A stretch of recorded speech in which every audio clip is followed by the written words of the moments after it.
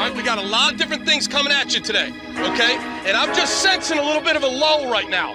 That. We don't got time for that, all right? Let's go. Crank it. Crank it, Glenn Cross. Woo! Ladies and gentlemen, can I please have your attention?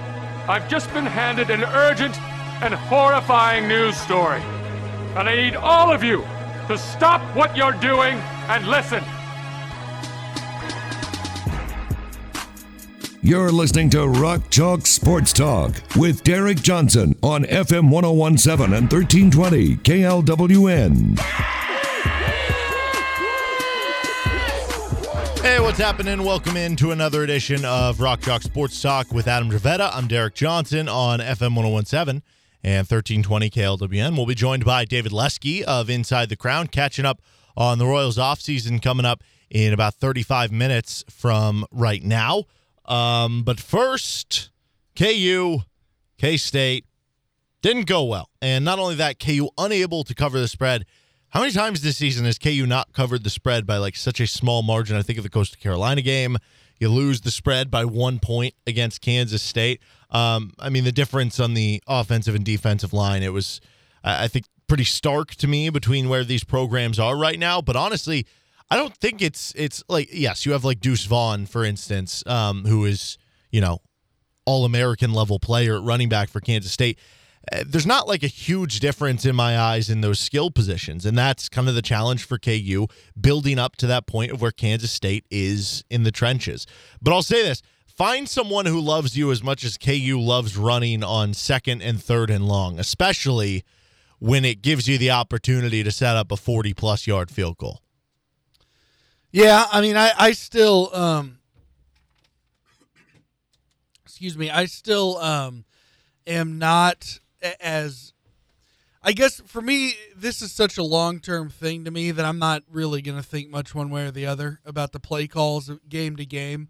I wouldn't mind the idea of them being more aggressive in the sense that what do you have to lose? You're expected to lose anyway, especially when you're down.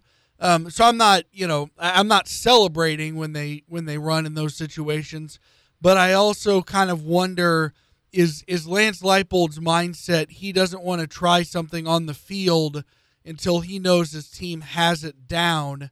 And then on top of that, does he just not want to put anything creative on film because he knows his team isn't in a position to really execute it at a super high level right now anyway? I'm not... In normal circumstances, I completely agree. You shouldn't, that's far too conservative, and it's exactly what we've been complaining about with every KU football regime over the last decade. But I'm okay with it. I guess I don't mind it, I guess. I'm not okay with it, but I don't mind it. I'm not saying you got to run a trick play or something crazy, like just it's 3rd down and 8, and you're at the Kansas State, 25-yard line, and you run like a QB power to the left. And to be clear, I don't know if that was a play call. I don't know if that was an audible from Jason Bean.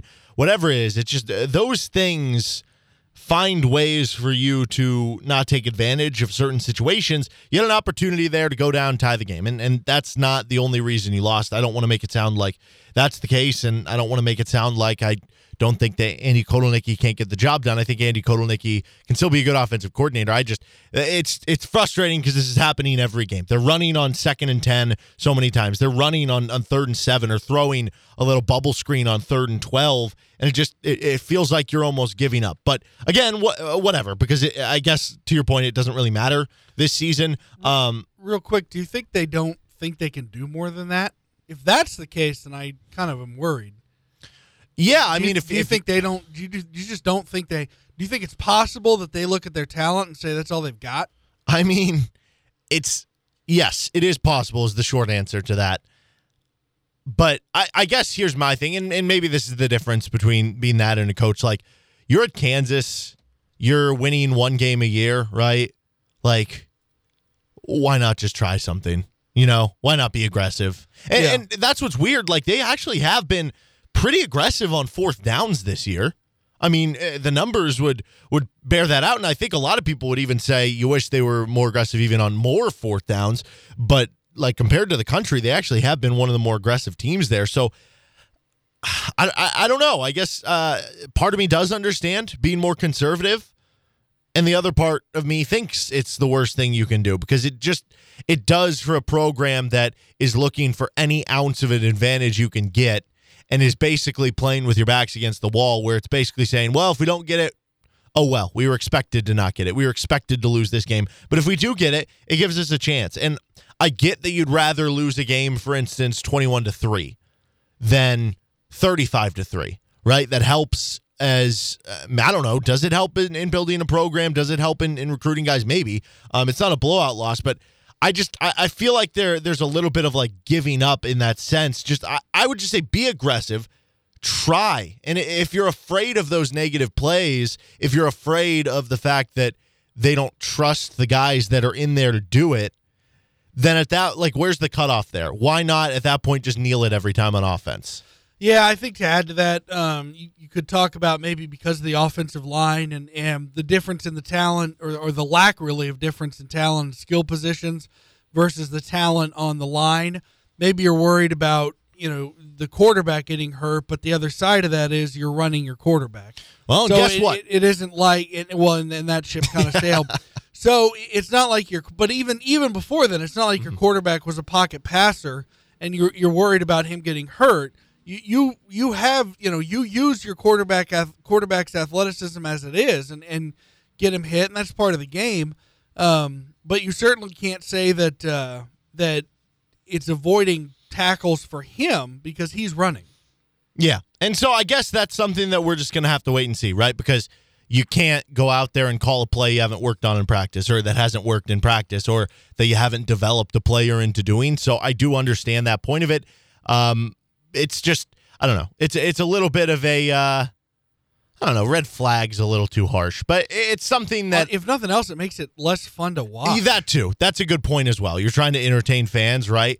But it's something where, like you said, you can explain it this year, but if that's happening in year 3, it's definitely going to cause a lot of worry out of that. And by the way, you mentioned quarterback getting injured. Well, Jason Bean got injured, came back in after Miles Kendrick got injured. Miles Kendrick out for the season. That's what Lance Leipold said at the Big 12 teleconference earlier today. Also, Torrey Loughlin out for the season, according to Lance Leipold on the Big 12 teleconference. So now you're beat up. And on top of that all, apparently Jason Bean might not play this weekend as well, which is interesting for a couple outlets. One, you're trying to just see progress and get as many reps as you can for Jason Bean, but it's also interesting for Jalen Daniels. Jalen Daniels had to play a lot in the Kansas State game. He had some good moments in the game. Stats don't blow you off the page, but the stats aren't like horrendous either, where you walk away from it going, oh, man. And what's interesting now with Jalen Daniels, I believe that was his 3rd game he played in this year against Kansas State. Redshirt rules, you can play max of 4. So Jalen Daniels hypothetically could start this week and play all this week, but then he can't play again.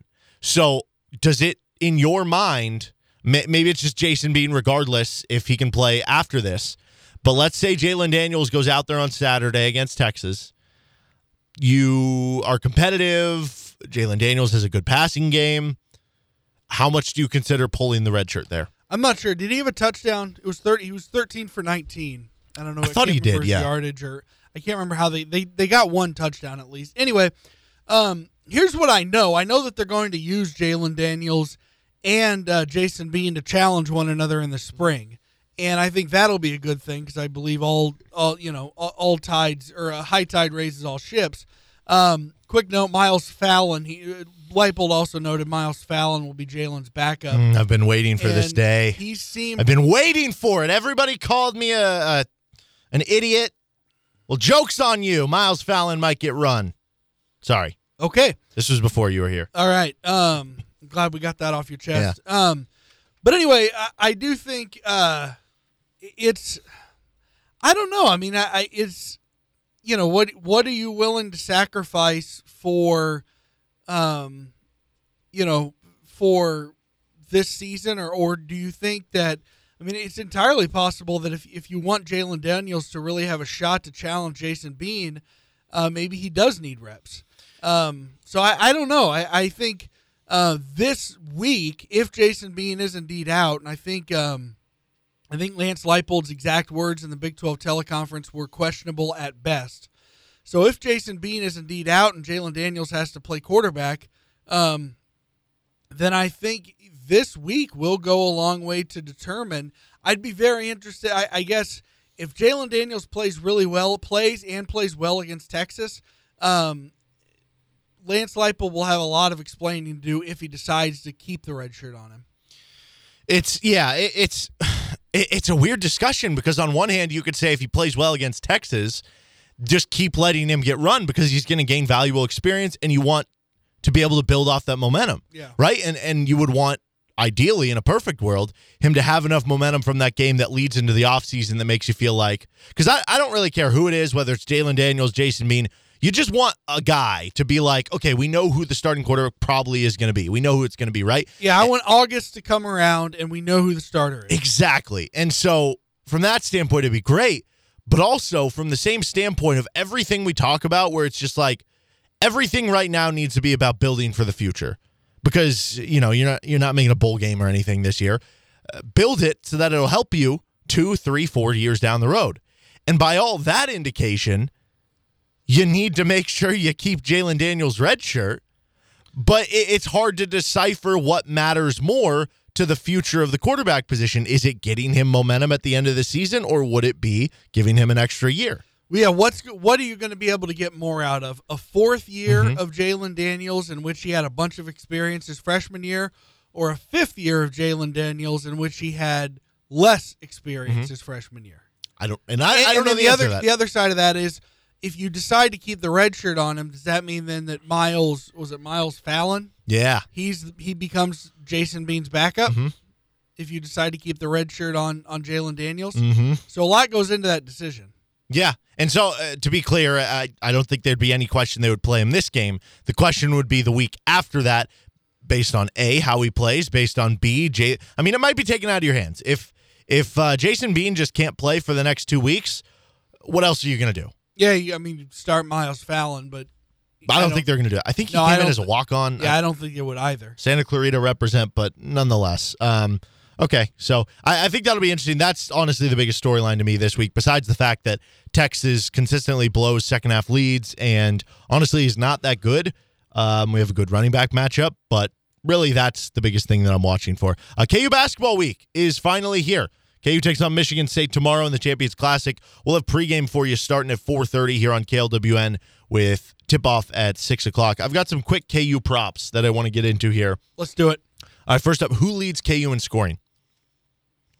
Remy Martin. It's boring, but Remy Martin. I think the other possibility, depending on the manner in which they play, is Dave McCormick.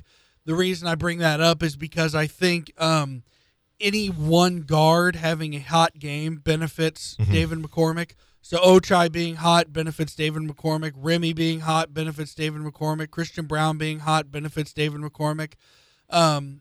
So I think you could paint a scenario in which David McCormick might not have many games where he just goes crazy, but he might be the most consistent guy. But I still say Remy Martin. I think if this team gets to where they want to be, it's going to be Remy Martin. I would agree with that.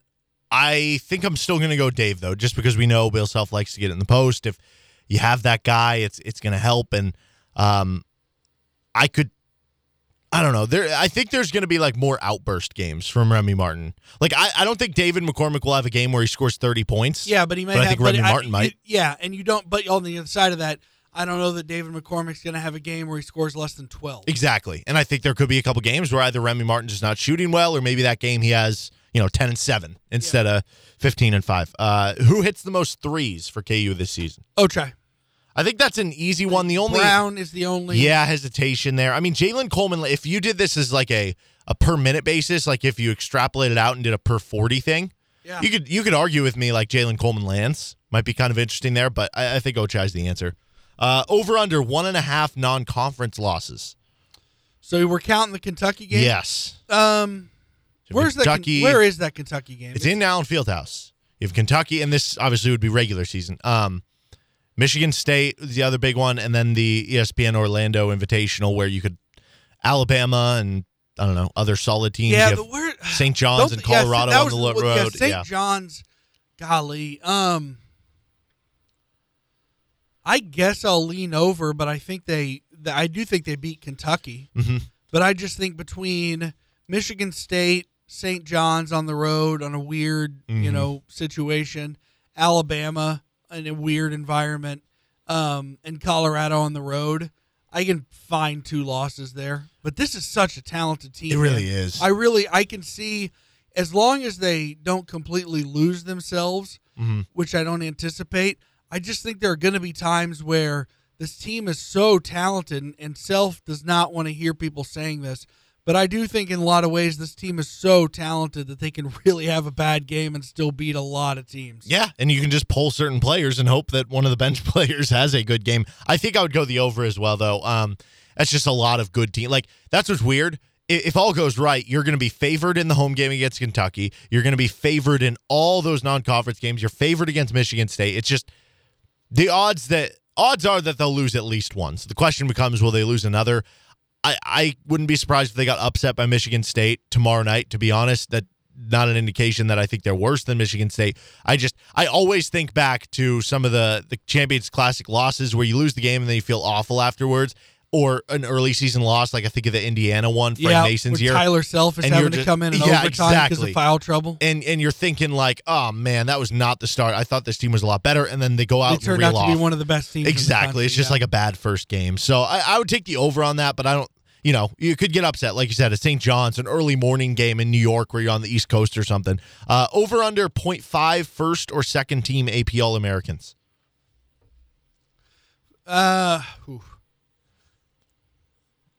Second team. Give me the. Oh man, I'm gonna stick with the storyline of that. There's just too much spread around, and it'll be under. Just because I that's what a lot of people are talking about. The amount of minutes Dave is going to get makes me think he has a possibility of getting on the second team. But I don't think anybody will get first team. But yeah, I'm going to stick with that storyline and say it comes to fruition that there's so much talent on this team that you've got 4 guys who could be, but the vote is so spread out that none of them actually get on there. The way for me that this happens, Kansas goes like 31-3. If they're not just like one of the best teams, but they're like, oh, they're going to be the number 1 overall seed, it's going to be hard to deny, even if David McCormick is playing, only 25 minutes a game, giving you 15-7, and that doesn't stack up to, I don't know, some other big man who's averaging 18-10. Yeah. Like David McCormick might get the nod there. So, I don't know. I'm just going to go with under. I think it's the safe bet, but it wouldn't surprise me if they have just that good of a season that they have to force somebody on there. Okay, you can either pick the over, the under, or you can pick push on this one. One combined Big 12 regular season plus Big 12 tournament championship. So if you think they're going to win both, that's over. If you think they're not going to win either, that's under. It's push is if they get one of the two. I'll take the over. You think they'll get both? Yeah, I think they'll get both. I would probably... the tournament means so much to Self. I think they're the best team in the Big 12, and they're going to win the Big 12 regular season. And I'm taking the numbers. They've won that thing so much in Kansas City. I would still take a push. I think that's where the money play is, that they just win one of two. We've seen a lot of good KU teams lose in the tournament. They could fall. Baylor could get them in the There's a lot of good championship teams, game. yeah. I mean, they could fall. I think the if you had to rank most likely scenarios, I would say Big 12 regular season only is the most likely. Both of them is the second most likely, and 0 is the third most likely. Yeah, I would probably agree with that. I mean, there's really good teams in the Big 12. Over under 1.5 as their seed line in the NCAA tournament. So if you pick under, that means they'd be a 1 seed. Yeah. I think they wind up as a 1. I think it's a good team. I think they kind of blow. I think they play a schedule that, I think depending on how it shakes out, I think 14-4 in a Big 12 tournament championship puts them on the 1 line. I'll say they're a 1 seed. Yeah, if you go, I forget exactly how many non-con games they play. I think 14, somewhere around there. If you go 11-3 in the non-con and go 14-4 against this version of the Big 12, and we mentioned all those good teams you're playing in the non-con, 25-7 with a couple wins in the Big 12 tournament, that might be enough to get a 1 seed, as is with that schedule. I almost feel like I should take the over, though, because it's the money play. You get literally every other seed, right? Yeah. And we've seen great KU teams get 2 seeds. I don't know. But I think the expectation can't is to think get of a 1 team seed. going into a year expecting a 1 seed, and again, every year is its individual year, so the history doesn't always mean much. I'm trying to think of a really good team going into a year that I thought was capable of getting a 1 seed that didn't. Probably the Dedrick Lawson team. But that team, once they lost Azubuike, I didn't think they were 1 And seed. even then, that team was more. I don't think that team was as much of, oh, we know for sure they're going to be great. It was like, oh, they have a lot of interesting pieces. Let's see how this goes. And they were kind of ranked number 1 because somebody had to be ranked number 1. Yeah. So I don't know. That's a good question. I'll just take the over just because it's the numbers play, and I don't know. I feel like there's percentages there, but I would, if I had to like predict a seed, I'd probably 1 seed would. In your question about what's most likely, that's probably the most likely. It's just when you add up the likelihood of 2 plus 3 plus. So I don't know. First player to reach the Bill Self doghouse. Remy Martin. Is he already there? Yeah, I think he's already there. You think he is? I don't know if he's quite already there. I think he's definitely on the doorstep. He's already right? compared him too much to Tyshawn Taylor. And I think he hated / loved Tyshawn Taylor. Well, and that's a good point because, like, I think sometimes when people hear Bill Self doghouse, they immediately think, oh, well, he's going to bench him. He's never going to play him. That's not the case. Like, I think you can be in the doghouse and still, be a star or play on the team. Yeah, and I think when you're in the Bill Self doghouse, a lot of times it's because he has high expectations. And people picture Self screaming at his players on the sidelines, which he does. But I also think there's just as many instances of him talking to him going, you're not an idiot, but you're acting like one right now, and it's really frustrating me. Like that, I think is just as common. Like not him, like him basically saying this, this is what I expect of you, and the reason I'm angry is because you're so far short of what I expect. And I think he'll have moments like that with Remy Martin. Yeah, I think that's probably the easy answer there. You could probably argue Jalen Wilson based on the off the court stuff, but he seemed to appreciate how he's owning up to it. So I don't know if that's necessarily the case. And he also mentioned how he thought Jalen was being such a good leader on the team. So kind of interesting there. Will KU lose at Oklahoma State this year? Yeah. Where are they? We had. I can't pull up because we're recording. What are they? 47th on KenPom? Yeah, 37th actually. 37th. Yep. Yeah, I'll say they get clipped in Stillwater. I mean, it's kind of like Ames. I think they win in Ames this year because I don't think Iowa State's particularly good. Michigan State, solid though. You what? I was just saying Michigan State's solid. So Michigan State. I'm sorry, Oklahoma State. No, that's what I'm saying. I think Stillwater. I think is kind of like Ames, where they've got really good fans, and when the team isn't quite as good as KU, but is still is pretty good. That and the combination of the fans is good enough to, and the fact that the team will be really up for that game. Yeah, I think they get clipped in Stillwater. Yeah, it's just a rite of passage at this point. Over under 4.5 wins against SEC teams this season. How many games do they have? Kentucky, possibly Alabama. You don't know if they're going to play Alabama. And then 2 against Texas, 2 against Oklahoma. So, okay, I'm not counting those as SEC teams. So I'll take the under because I don't count those as SEC teams until it says SEC on their court. And then over under 1.5 Bill Self technicals. He's usually good for one. Good for at least one. Yeah. The question is there going to be another really close game where he wants to fire up his team a little more? Yeah, I'll give him 2. I'll say over. I'll take the under. I mean, if they're really good, then you have less reason to be mad. Yeah, all the time, I think right? you're going to have one where he's just angry. Yeah. You're going to have another. There's one every year. I could just picture one against, on a close call against Baylor or Texas or something when it's, like basically the one I'm thinking about is the triple overtime against Oklahoma. The end of the first half, there was a terrible foul call on Frank Mason where he got all ball, and Self very clearly said, "Are you kidding me?" But he put another word in there, and that got him a technical. And he said after the game, Frank's our bulldog. I'm going to fight for him. And I think there's just going to be the one that he naturally gets, and there'll be another, I think, just during a close game where he feels like he needs to get a technical to fire up his team. He's Adam Dravetta. I'm Derek Johnson. This is Rock Chalk Sports Talk on FM 1017, 1320 KLWN. David Lesky of Inside the Crown joins us in about 10 minutes. Could your business use a little push right now? Need help getting the word out there that you're hiring? Do you just want to let people know how great of a product you have? Well, you can advertise with Rock Chalk Sports Talk and or the Best of RCST podcast. For more information, contact D. Johnson at gpmnow.com. That's D. Johnson at gpmnow.com. KLWN with Adam Dravetta, Derek Johnson here. David Lesky joins us now on the phone of Inside the Crown, talking Royals offseason and so forth with David. Andrew Heaney signing with the Dodgers, so the offseason is officially underway here. Before we get into kind of the offseason with the Royals specifically, though, it's probably impossible not to discuss this offseason without mentioning the possibility of a lockout.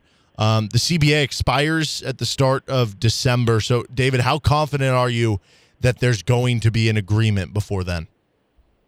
Before December 2nd, I would say 5%.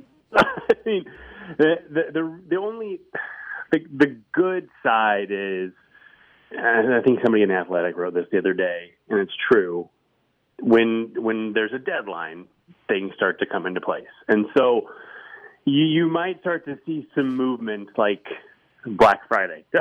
Like they're going to get through Thanksgiving, and then they're going to be like, okay, we sent the family out shopping, let's talk. And it could happen. I don't want to say it can't possibly happen, because in the past we've seen things that look dire heading into the deadline, and then either a deal is reached or they get close enough to a deal that they can say, okay, we're not going to lock out or strike or whatever. So I think it's possible. My answer would have been a 1% like 3 weeks ago. So take that for what you will. I think not great. 5% is an improvement. But yeah, it's not looking great. I mean, the good news, and this is why they set things to expire in the off season, is if it takes a month, we'll, outside of really no free agent signings and probably no winter meetings, or at least at the big league side, we won't really notice it because it's not this season. No games will be impacted. Spring training won't be impacted. Now, if it gets into, early, if it's in 2 months, 3 months, all of a sudden, well, maybe you might see spring training pushed back a little bit, which, and this is a much bigger issue, but the player health cannot face a truncated spring training after 2020 and then last season coming off 2020. So that's a whole other issue. But I would anticipate, my guess is there will be a lockout, but we will barely notice it because it's off season, so whatever. Mm-hmm. Well, I mean, what does this do for free agency? Like I said, like Andrew Heaney just signed with the Dodgers.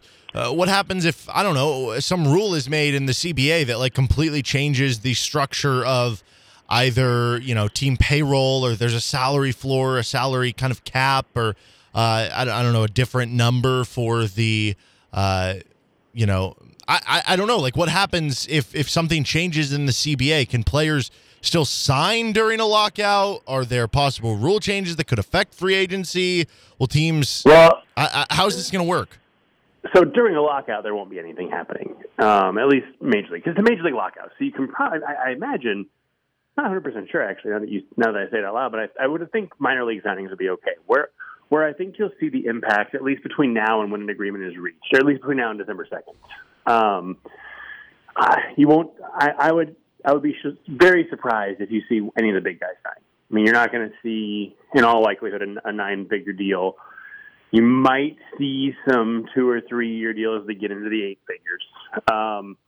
But where there's going to be a big issue, so a team like, let's say the A's, as an example, they are pretty clearly going to just completely unload everybody. I mean, they let their manager go without compensation. Teams don't do that, especially when the manager is Bob Melvin, right? And so it's pretty obvious what their plan is. But let's say there's been talk of a salary floor, whether it's $100 million or $80 million or $90 million.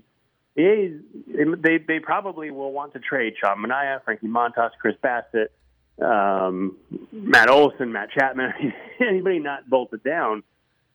But they probably can't do that until they know if there's a salary floor or not. Because what do the A's do if they go out and they make all these moves? They trade 7 guys, they get their payroll down to $31 million, and they got to spend $69 million more to get to a payroll. And it's one of those things where they go, well, we had good players, and why did we trade them if we had, So I think that there is that will slow things down. But I think the middle tier free agents, I don't know that it'll slow that down too much. And we saw it with Andrew Heaney just now, $8 million. That's the kind of deal we're going to see signed. And I think the teams can really take advantage of this.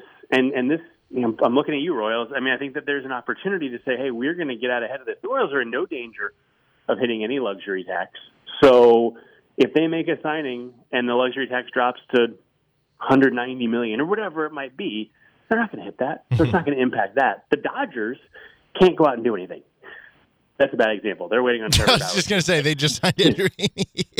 Yeah, well, I mean, that's a cheap one, but they can't go out. If they want to say, okay, we like Trey Turner at second base, we're going to go out and we're going to re-sign Corey Seager. They can't do that because, I mean, like I said, the Trevor Bauer contract is hovering over them as well. But if the luxury tax is going to drop from 210 or whatever it was to 190, they've got to be a little more careful. But the Royals don't have to be careful for that. So if they say, hey, we want to go out and we're going to sign, this is a guy I've mentioned a couple times, Daniel Hudson, for example. They want to get some bullpen reinforcement. He's not going to be crazy expensive. This is an opportunity for them, I think, to be aggressive and say, hey, a lot of other teams, they can't make moves yet. You want a guaranteed deal before a potential lockout? Come to us. We got it. And so that's where I think you'll see some movement over the next, what is it now, 3 weeks, 3.5 weeks, whatever it is. Because some players are going to want some certainty before a lockout. And I think you'll see that in qualifying. I think like a guy like Racing Iglesias, he'd be silly to turn down that qualifying offer. As an example, I mean, $18.4 million as a reliever. Yeah, he'd probably get more on a 3-year deal. He might get $3 and $50, but at some point, take the money. There's no guarantee they're going to play in 2022. Honestly, I mean, I'd be shocked if they don't, but at the same time, who knows? Work stoppages are scary. So I think you'll see that middle tier really clean up over the next month if teams are active. But otherwise, it's going to be pretty quiet until this all gets settled. So I wasn't clear on this beforehand, but I guess the answer is yes. So even if it is a lockout, players still get paid as long as they're under contract? I would assume so. I mean, they signed a contract. It was such, looking back, I don't know for sure, but looking back at 2020 with the huge issue, if they hadn't come to an agreement, the players would have gotten paid for 2020, games or not. So based on that is where my assumption lies. Very interesting. Okay, so for the Royals offseason specifically, and again, who knows how the whole CBA thing is going to affect it for each individual team, but who is your white whale in free agency for the Royals this offseason? I mean, my white whale is Max Scherzer. My realistic white whale is, offensively, qualifying offer or not, Michael Conforto would be awesome in right field. They could use a good lefty bat. They could use the patience. They could use the power. He's not a bad defender. He's young. I mean, that would be the guy that could really help bring a lineup together. You talk about adding Michael Conforto to Salvador Perez, Andrew Benintendi, Bobby Witt Jr., Nick Prado, MJ. These guys coming up, and then Prado and Melendez are lefties too. So maybe it's a little bit overstated that they could use a lefty power bat, but they're also going to be rookies. So who knows? But that's a guy. I mean, he fits into a rebuild pretty much perfectly. And I know that they've got Kyle Isbell and Edward Olivares and all that. But if you think you're going to compete, I mean, that's the middle of the order bat that could really catapult them. And then for arms, I love the idea of John Gray. I don't know what's going on in Colorado. That is the most mismanaged organization out there right now. And John Gray wants to say the Rockies want him, and yet he turned down a contract offer and they didn't offer him a qualifying offer. So I don't really get it. It doesn't make any sense to me. if the Royals can get John Gray, I think that would be a steal, because his value might be a little bit suppressed because of the numbers he's put up in Coors. He seems like a guy who will break out in a big park without the thin air.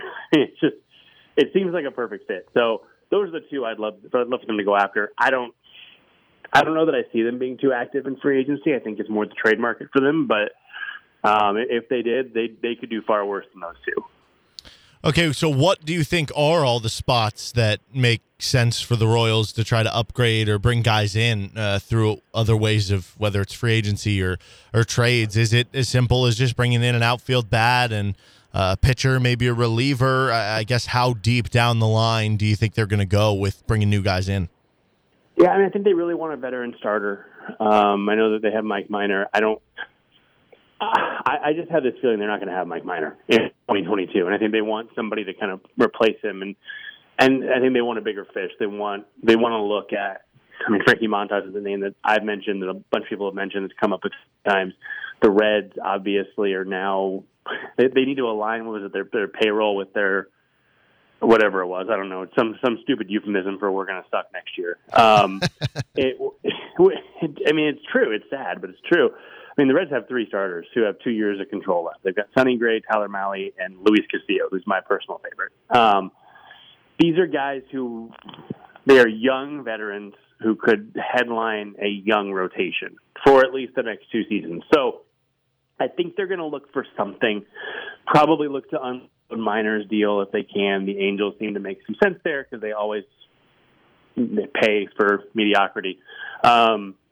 And I think that they might look at an outfielder, and they could go free. Obviously, Al Garcia getting not getting his option picked up. I think maybe he didn't pick up his option. I can't remember which way it went, but he's a free agent. Didn't get a qualifying offer.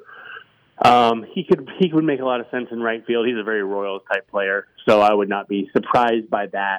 And yeah, I think a reliever or 2. I would love to see them. If Iglesias didn't get the QO, I would have loved to see them just throw gobs of money at him, because they seem to have a really nice complementary bullpen right now, but they need that big fish in the back. And I think it could end up being Dylan Coleman or Josh Stalmond. I don't think Scott Barlow is that guy. And I think the organization agrees with me as well. I don't know that it will align with what they will do, but I think that it would make a lot of sense to get one more big arm back there. And Daniel Hudson's a guy who it could be too. Like I said, I mentioned him earlier. But I think that's where they're going to look, mostly complimentary, because if you look at the team, I mean, they're pretty well set up. They've got left field and center field handled, some combination of players at second, third, and short, and first base, they'll start with Santana. If he doesn't turn it around, they'll go to Prado. Catcher, they've got Salvador Perez. DH, they've got a bunch of bats who are around, so they'll probably rotate that. I mean, they're pretty well set there, so they just kind of need to fill in the rest of the roster. And, I mean, their biggest moves are going to be internal improvements, really, which is scary but also kind of exciting. And until it doesn't work, it's fun to think about. So they've got a lot on their plates this winter. I think that it'll be interesting to see exactly, what direction they go. But I don't see a lot of huge moves for them this winter. Well, you mentioned the guys that you'd like to see them go after, but is there anybody that you view as, like, not necessarily somebody you would or wouldn't like, but somebody that you're having a hard time seeing the Royals not end up going after? Yeah, I mean, Garcia makes a lot of sense, just because if they don't, it kind of depends on how they want to handle the infield too, because it could very well be that they say, okay, we are going to go Nicky Lopez at second, Bobby Witt Jr. at short, Alberto Mondesi at third, and Whit Merrifield in right. And if they do that, they're not going to have to get a right fielder. They're going to get a fourth outfielder somewhere, maybe, I don't know, or maybe they give that job to Isbell, which I don't think they would do that just yet, to make him a backup. So I think they'd probably do that. But if they don't, if they decide to either trade Mondesi, which is a possibility, that's one of the most interesting storylines of the winter, I think, or make him a utility guy, I think Garcia makes a lot of sense. I also just have a just a weird feeling. Haven't heard anything from anybody, but Dylan Bundy feels like the guy the Royals go after, who I just hate for 31 starts in 2022. And I mean, I could see that happening too. But it's nice to know that that their roster is in a pretty solid space right now, because it means that there isn't likely to be not as likely to be the Chris Owings signing that I rail on for months, stuff like that. So fingers crossed, I don't hate any signings they make this year. Well, you mentioned Mondesi being possible trade bid. I mean, what do you think you could get back for him? Could he be the centerpiece in like a Frankie Montas deal? I don't think so. The problem with Mondesi in that type of deal is if you're trading with a team is reloading, he's only got 2 years of team control left. And so, yeah, you might be buying low and saying we're gonna turn him around to flip him. I feel like that's probably not what's going to happen. I think you're going to see him, if he gets moved, it'll be a team, I'm just throwing it like of the Giants, a team that has a lot of talent and just wants some athleticism somewhere. That's a bad example because they're pretty well set on the left side of the infield, and who knows if Mondesi can play outfield. But I mean, a team like that says, hey, we've got a lot of good players. We want to add an athletic guy with upside who could be the best. Or, maybe doesn't do anything, but whatever. So it's tough to gauge what he might bring back because there's no track record. It's a guy who's all hype and no results so far outside of 10 games here and there. So it's tough. I can't imagine they wouldn't be listening because he's a free agent after 23. At some point, you've got to say, look, we've got the pieces for the places that he plays. We don't need him. Let's get what we can and just wish him the best and hope he has success somewhere else and doesn't hurt the Royals later. All right. Before we let you go, one last thing with Adam. All right, David, one last thing. When was your last interaction with a lusty deer? With what kind of deer? A lusty deer. This comes from the Kansas City Police Department, warning people of lusty deer crossing roadways and stopping at nothing to find their mate. I believe, this was, oh my God, it's been a long time now. I was actually driving out to Lawrence. Gosh, it's probably been a decade now. There's that spot on K10 that deers they get out and they're on the highway. I was lucky. I spotted it. It was on the side of the road, so I kind of just slowed down and went around it. But looking back in hindsight, I'm thinking it was lusty. It had that look in its eyes, huh? It had that look. Yeah. It was like, hey, I'm going to buy you some dinner, and I said no. I've already eaten, and I drove off. Well, I admire yourself. I admire. You know what? I admire that you realize that your love is not for sale. I admire that. No, it takes more than a steak. All right, yeah. It takes at least two. Good for you. Good for you. Go. By the way, that sounds like if anybody's looking for like a new minor league team name, that sounds like that could work. I want to see that logo. Oh yeah, 100%. All right, that's David Lesky of Inside the Crown. David, thank you so much for the time as always, man. Definitely. Thanks, guys. All right, that's David Lesky, Inside the Crown. This is Rock Chalk Sports Talk with Adam Dravetta. I'm Derek Johnson on FM 1017, 1320 KLWN, KLWN.com. Depend on it. Welcome back in. About 4:45. This is Rock Chalk Sports Talk. I'm excited coming up at the top of the 5 o'clock hour. We're going to do a new segment. It's called College Basketball Stock Market. And we're basically going to invest in certain stocks, i.e. college basketball teams, and see how they do. So we'll do that at the top of the 5 o'clock hour with Adam Dravetta, Derek Johnson here on RCST. But first, it's a Monday, so we got to get on to our NFL Monday overreactions. And first up, I'll go ahead and get things started. The Browns are a true AFC contender now that Odell Beckham Jr. is not on the roster. The year is 1986. The Browns are AFC contenders again. Well, I mean, without Odell, they've been like, they've just been better. Here are the stats. This is since he signed with the team in 2019. And this includes the playoffs, or traded for him, I guess. With him in the lineup, 14-15, 22.7 points per game. Without Odell in the lineup, including this past Sunday, 9-5, averaging 26.7 points per game. So they are a lot better. Win-loss percentage-wise, they average 4 more points per game. That's not like a giant sample, but that's basically a full season and basically almost 2 seasons of another, like with or without. That's kind of a pretty solid sample size. I mean, there's something to be said about the locker room, the pressure on Baker Mayfield. I don't know. It just seems like they're better without him for whatever reason. And I do think the Browns are good. I think this also speaks to the idea that the AFC is kind of wide open. I think the Browns are a legit AFC. They're not like top 3 or top 4 for me, but they are a legit AFC contender now that Odell Beckham is gone. I don't know. I still don't think their quarterback is good enough to be a very real AFC contender. I think there's even situations where a team gets a 1 seed and you look at them and you still go, all right, I understand they're the 1 seed. They've got home field advantage. I still don't see how they win 2 straight games to win it against high-level competition. But there's zero denying that they are a better team, or at the very least, they've performed better without Odell Beckham. Did you know Baker Mayfield had the number 1 rated Pro Football Focus quarterback grade on Sunday? And he did it without Odell Beckham Jr. Yeah.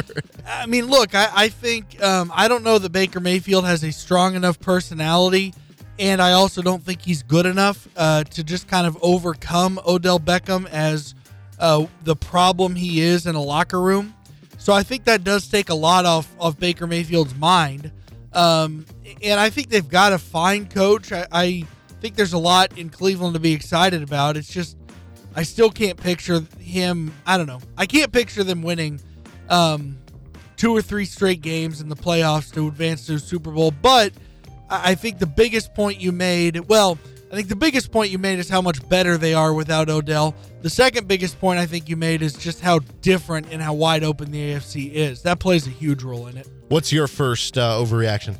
All right, my first overreaction is, if I can find them, overreaction. I'm sorry, I had my one last thing open. The Ravens. They're the team to beat in the NFL. I think suddenly Lamar Jackson can pass. I think they've come back from 3 or 4 double-digit deficits in the second half this year, which has always been a knock on Lamar, that they've kind of ran an offense that is such that it's really difficult to beat them when they get up by multiple scores, but it also makes it very difficult for them to come back when down by multiple scores. They've overcome that. I put the Ravens as the best team in the National Football League, even surpassing the Arizona Cardinals. I kind of think they're going to win the AFC this year.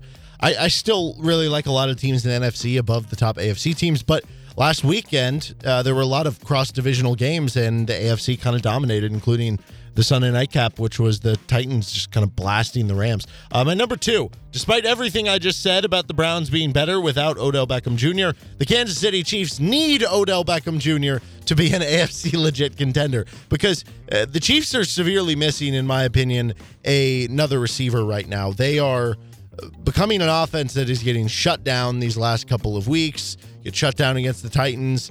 You don't really look right against the Giants. You still don't look right against the Packers.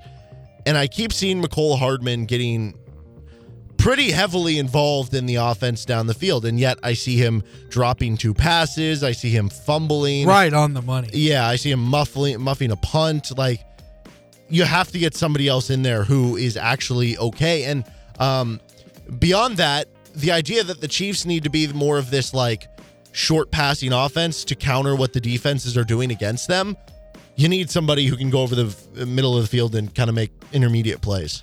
The plays that they scored a couple touchdowns against the Chargers with, and Patrick Mahomes' first start as the true starter in the first game of 2018, was a lot of Tyreek Hill across the middle and then his speed just going.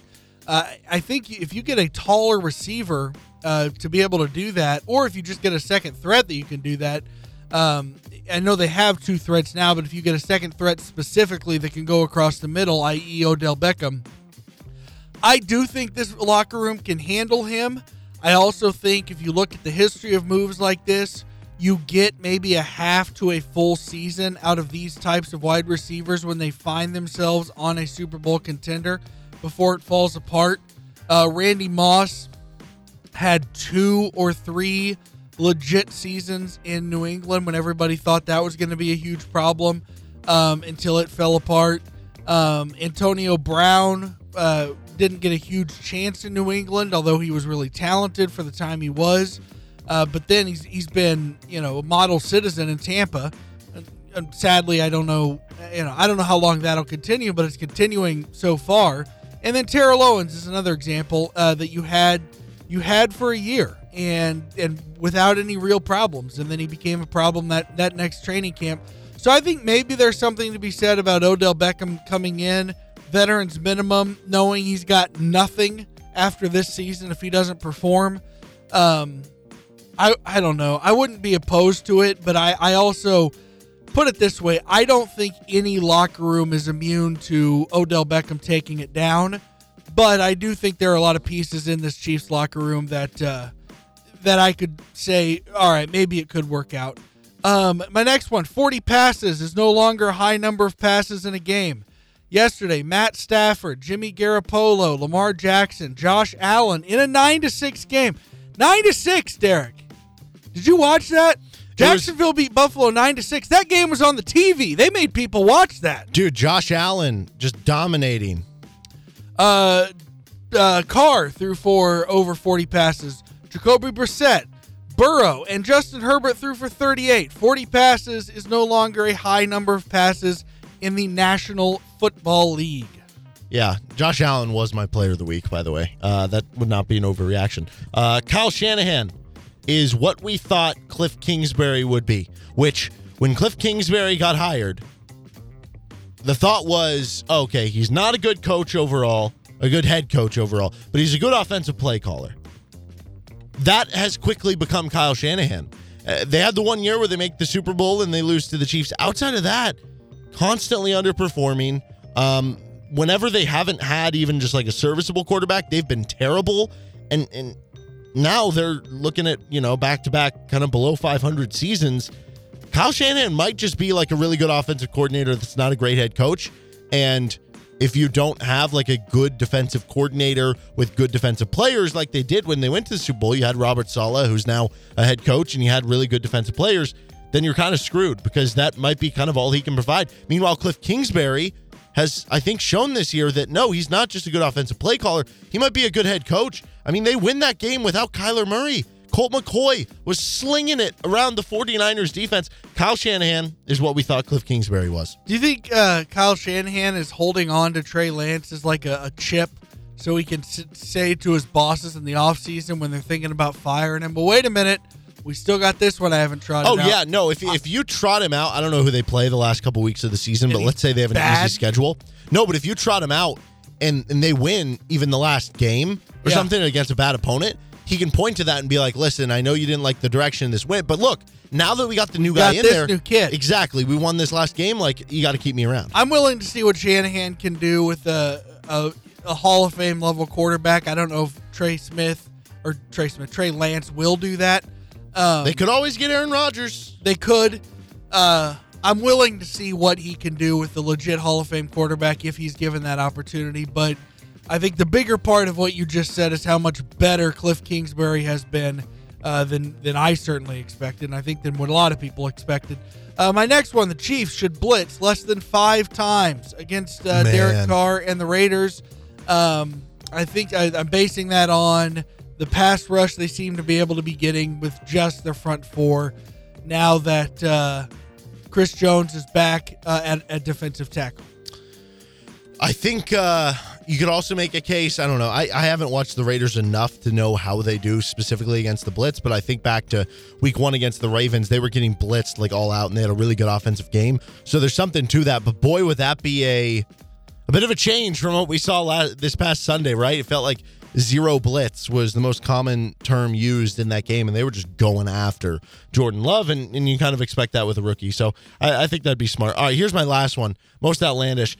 Urban Meyer is in the running for NFL Coach of the Year. He won't win it because of the media narrative. They're just out to get this guy. But in all reality, like, we did this with Brian Flores a couple years ago. The Dolphins went like 4-12 or 5-11. And it was like, but they were supposed to be so bad that we gave him credit for even doing that. Last I checked, Jaguars are the only team in the NFL right now to have doubled up their win total from a season before. So take that. Take that, haters.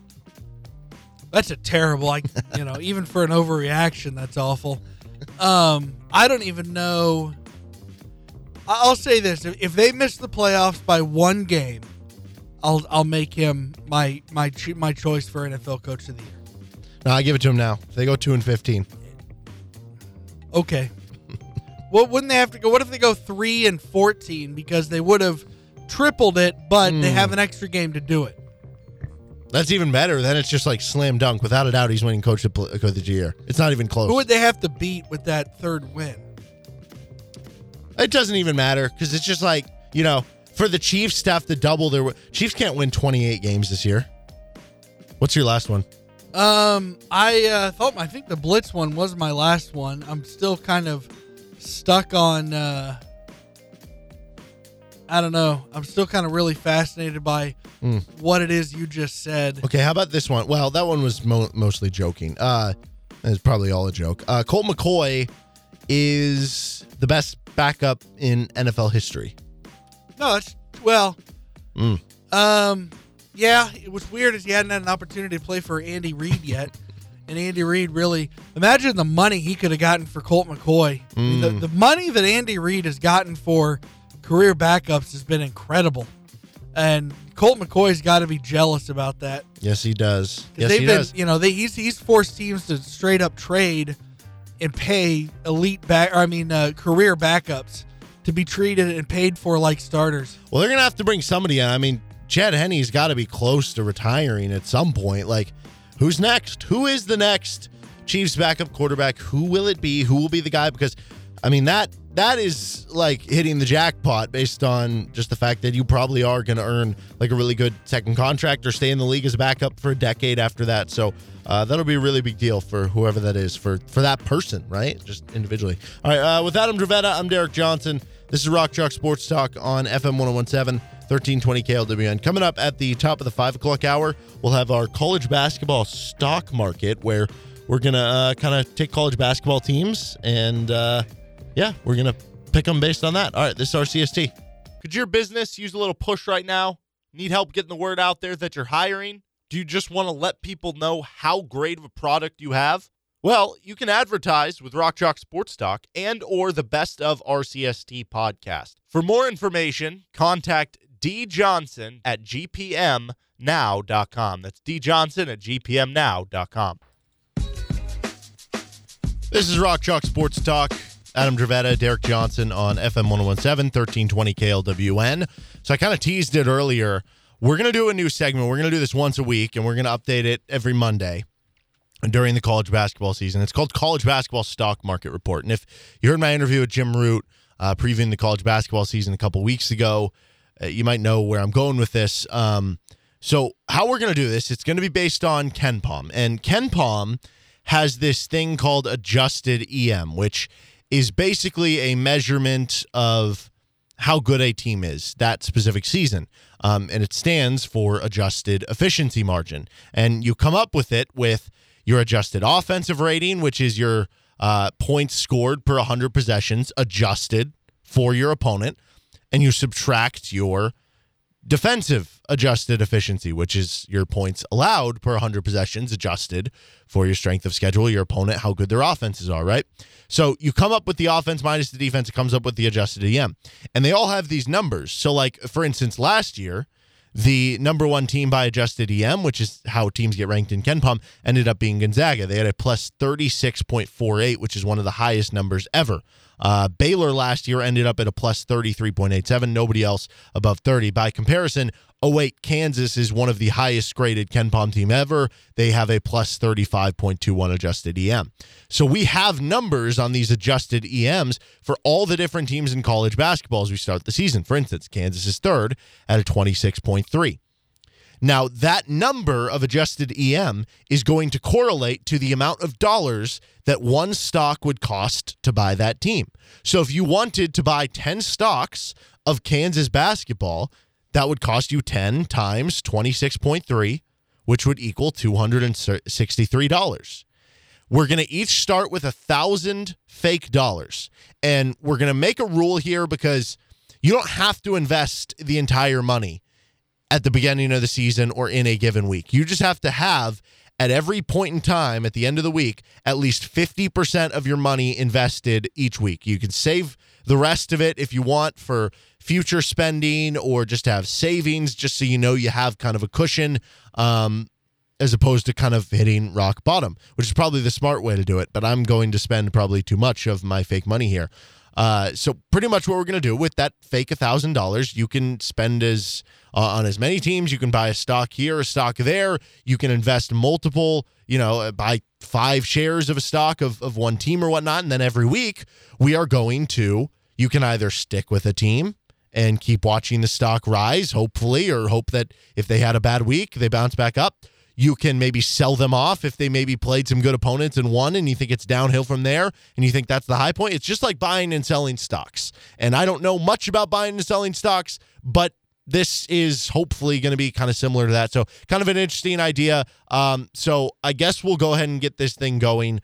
Adam, do you want to give your first stock buy? I wanted 5 shares of Duke. They're at $21.95. I think one, they're going to get a win over Kentucky, which will help them jump up in the short term. Also, they're kind of famously play a very bad non-con, which won't give them a chance to jump up at a huge level, but I think it will kind of protect them from falling too much, unless Stephen F. Austin, who pulled an upset, right, pulled a surprise in Cameron the other day or the other year. Unless something like that happens. So I think Duke is I don't expect them to skyrocket. I don't think they'll be near 30 come year end because I don't know that they're a national title contender. But I think they're safe and something I can hold on to as for stability purposes. So I like that pick. I'm going to actually copy that, but I'm going to put more shares into it. I'm taking 10 shares of the Duke stock at $21.95 is what it costs. That is their adjusted EM rating, 21.95. Out of comparison here, by the way, so I'm not going to look at last year's because you had less games, you had less non-conference games. Not going to look at 2020. We didn't have the NCAA tournament. The last, I guess, fully completed season in college basketball was 2019. And if we go off that, the top 10 teams in the country at the end of the year in KenPom all finished with an adjusted EM of 26.24 better. So if you think Duke will end up as a top 10 team, which I do, you might just think that they're going to end as a plus 26 or better. That'd be like a 5-point gain. Mm-hmm. That'd be a nice little pickup there. So I'm going to put 10 stocks into Duke, or 10 shares into Duke. Certainly, you would think in Coach K's final season, they're going to get all the official calls. But realistically, Paulo Banchero is going to probably be really, really good for them. So I'll put 10 shares into Duke. And then my first unique one that's different from you, Houston, I'm going to put 10 shares into them. They're 21.9, and they're right behind Duke in terms of adjusted EM. So if I put 10 shares, that cost me $219, cost me $219.50 for the 10 Duke shares. Houston, despite losing all these players, they still have a really good team. I believe they had a pretty big win over Texas in a secret scrimmage. I don't know if I'm allowed to share that, but wink, wink, nudge, nudge. And that would serve as pretty beneficial to me. They still brought in a couple good transfers, and I think that Houston, you just trust the program or that. And they're also in the AAC. They're going to get to pick up a lot of good wins. I mean, you look at last year, like Houston last season ended up on KenPom ranked 5th with a plus 28.75 adjusted EM, and we never really got to figure out how good they were. I mean, they might have been like an above-average team because they didn't even beat a single-digit seed on their way to a Final Four appearance. But if you just keep beating up on teams, eventually, if you blow them out by so much, you're going to raise in the rankings. So I'm going to go with Houston. I think that's a good long-term investment. I think anytime you have a good coach is a long-term investment. I'm sticking with a good coach Same state, same secret scrimmage, as a matter of fact. I got 5 shares of the Texas Longhorns. I think there's going to be a time when we do this segment in like mid-December where I'm a little nervous. They're at 21.15 right now. I've got 5 shares of them for $105.75. I like this trading platform we're using, by the way, that there's no fee. Usually you charge like $8 or $9 for buying stocks. Yeah, and if there's a GameStop stock situation, like we won't have any trading platforms that limit us from how much we can get. Yeah. So I do think, they're at 21.15 right now. I can see a scenario with Texas where they're getting all to know each other. The coach is getting to know the players are getting to know the coach, et cetera, et cetera. Where we're sitting in mid-December, and I'm going, boy, was this a mistake because they're down around the 20 or 19 area. But I really think, particularly because not only do they have who I think is a great coach, a coach who I've said for years I want Bill Self more than Chris Beard. But if Bill Self decides to make the NBA leap, Chris Beard is the call I make and say, you name your price, how much money do you want, how much money do you want for assistance, how much time do you want on a private jet. You do what it takes to get a guy like Chris Beard. I think he's a fantastic coach, and I think a fantastic coach on top of the fact that he's already familiar with the conference in which he's going to be competing. I think Texas might be dipping around Christmas, but I think in the long run they're going to wind up around 25, 26 or so with a lot of good wins in conference play. So 5 shares of that costs you $105.75. I was eyeing them as well, but I'm going to actually wait because no one's going to want them as a 6 seed, man. Oh, absolutely not. They're a team that I'm kind of hoping drops down a little bit, dips down, and then I can buy them for even cheaper than you got them for. My next one, I'm going to go with Kentucky. They're $20.89, so I'm going to get 10 shares of Kentucky stock that costs $208.90. Kentucky is a really, really talented team, and the big issue last season was they had no shooting. I mean, when I say they had no shooting, it's like that is very much an understatement to last season. In the 2021 season, or I guess the 2022-21 season, a year ago, Kentucky shot 33.6% on threes. They shot 45.5% on twos. They ranked 312th in 2-point percentage. They ranked 289th in effective field goal percentage.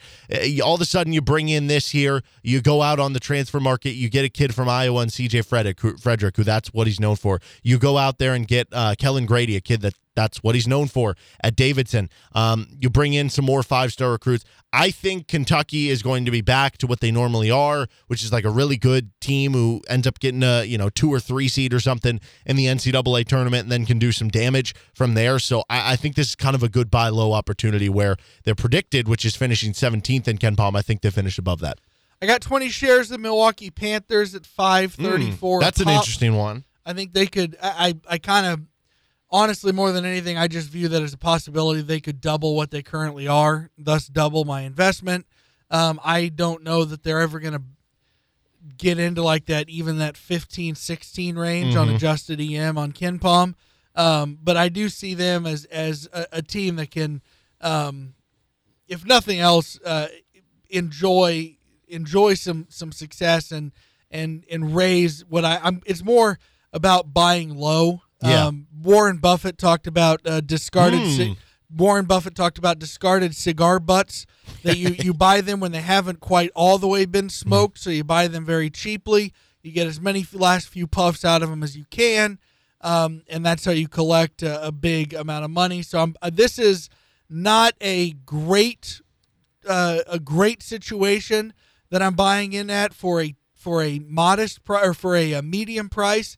It is an okay situation that I'm buying in at a very, very cheap price. So what's interesting there, Patrick Baldwin went to go play for his dad, Pat Baldwin, instead of going to Duke and the likes.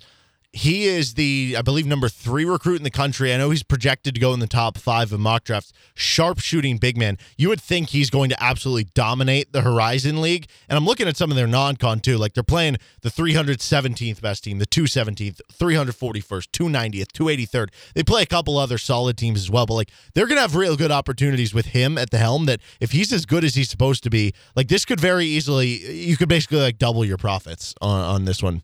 very easily. Okay, I'm going to go with 5 shares in Michigan State at plus 18.82. I thought about waiting on this one till after the KU game because KU's favored to win and everything. I just think overall this is a good long-term buy. It's not necessarily a short-term thing in that, it's just for the KU game. I just think I'm not counting on Tom Izzo and Michigan State, especially when you bring in like a 5-star recruit, when you have a lot of guys coming back, when you have Marcus Bingham, who is just blocking like every shot in exhibition games. I kind of feel like I'm not going to count against a coach of that caliber to have another down season back-to-back. So 18.82 adjusted EM, they could very easily finish in the top 10, be a 25 EM, and get you, $7 raise for every share that you get into the stock. So 5 shares of that cost me $94.10. Yeah, Tom Izzo is a safe one. Mm-hmm. I think they're probably gonna build. Yeah, Izzo's always a very safe bet.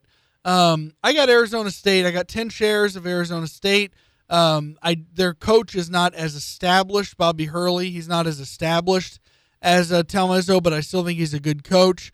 And I think the Pac-12 is the kind of conference that I don't know if they're going to be producing any 1 seeds except maybe UCLA.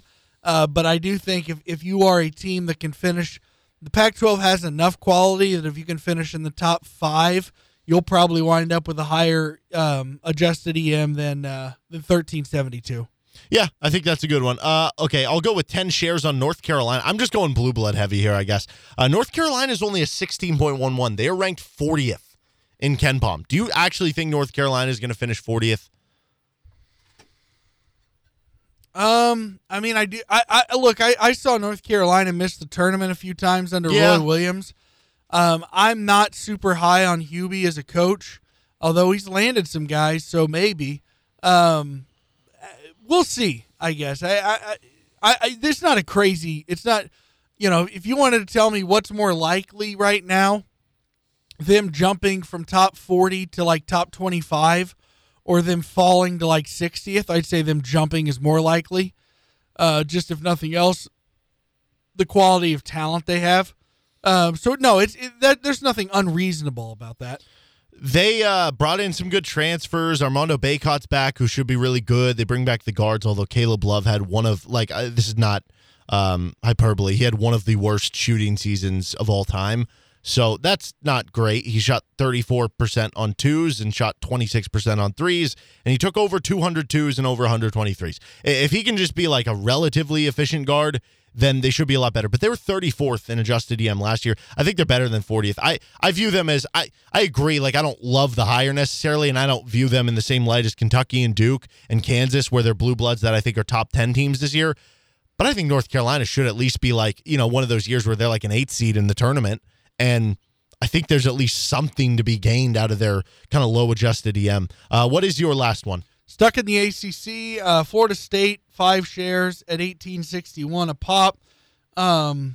Again, I'm just basing this on good coach, a team that consistently, performs. It never, they're never at a national title caliber level, but you can always count on them to be steady. I might be this might be one of those things where I had to spend. I needed to get another $90 or so to get over it. We have a rule where you got to spend $500, or you got to spend half of what you've got every week. Right now, I have I needed it to get up to $500, and I thought if nothing else, I didn't think they would drop too far. Yeah, I think that's a good one. I think they're underrated. All right, my last one, I'm going to take kind of just shot into the dark. I wanted to pick a lower money team. I'm going to put 20 shares into DePaul stock. They are plus 3.17. By the way, we made a rule you can't pick anybody at 0 or below because it just would mess up the whole thing. But DePaul at plus 3.17 is interesting. The Big East is not super loaded, so there is actually opportunity to kind of move up there, at least, not until the top with your Villanovas and so forth. But Xavier is projected to be the 3rd best team in the Big East right now, and I'm not really necessarily buying that. They only have 3 teams, I guess 4 if you count 50 exactly as the cutoff, in the top 50 in KenPom. Marquette, Providence, Georgetown. Those are all non-top 70 teams. So DePaul might have a chance to pick up a few wins that they're not supposed to. Tyon Grant-Foster transferred over there. I think Charlie Moore might be back for another year, although actually he might have transferred yet again somewhere else. I don't even remember. But they have a new coach. I'll just take a risk on it. It's a low buy. Just 20 stock or 20 shares of it just costs $63.40. So I'll put out a graphic with both of our picks. Adam has a lot more money left over, so I could very easily go in the toilet. I have $34 left. Adam has $447 left, and we'll see how we do next week. Real quick, just like hypothetically, the Berkshire Hathaway way always had be cash heavy. If we had to short a stock, if you had to basically try to go bankrupt, or I guess, short a stock against somebody. Does anybody stick out? Yeah, I am not as high on UCLA as everybody. Now, I want to be clear. I don't think they're going to be out of the tournament or anything. But I think in this situation, and we did discuss how they were ranked about 20th when they lost. Who's the kid that got injured last year? Well, they had two injuries, Chris Smith, and I can't remember the name of the other kid. So but yeah. at the time of their injuries, they were a top 25 team. They did make that Final Four run as an 11 seed. But I think in a team like this, any team like this that has a team name other than UCLA across their chest probably comes in ranked more like 15th to 18th rather than top 3.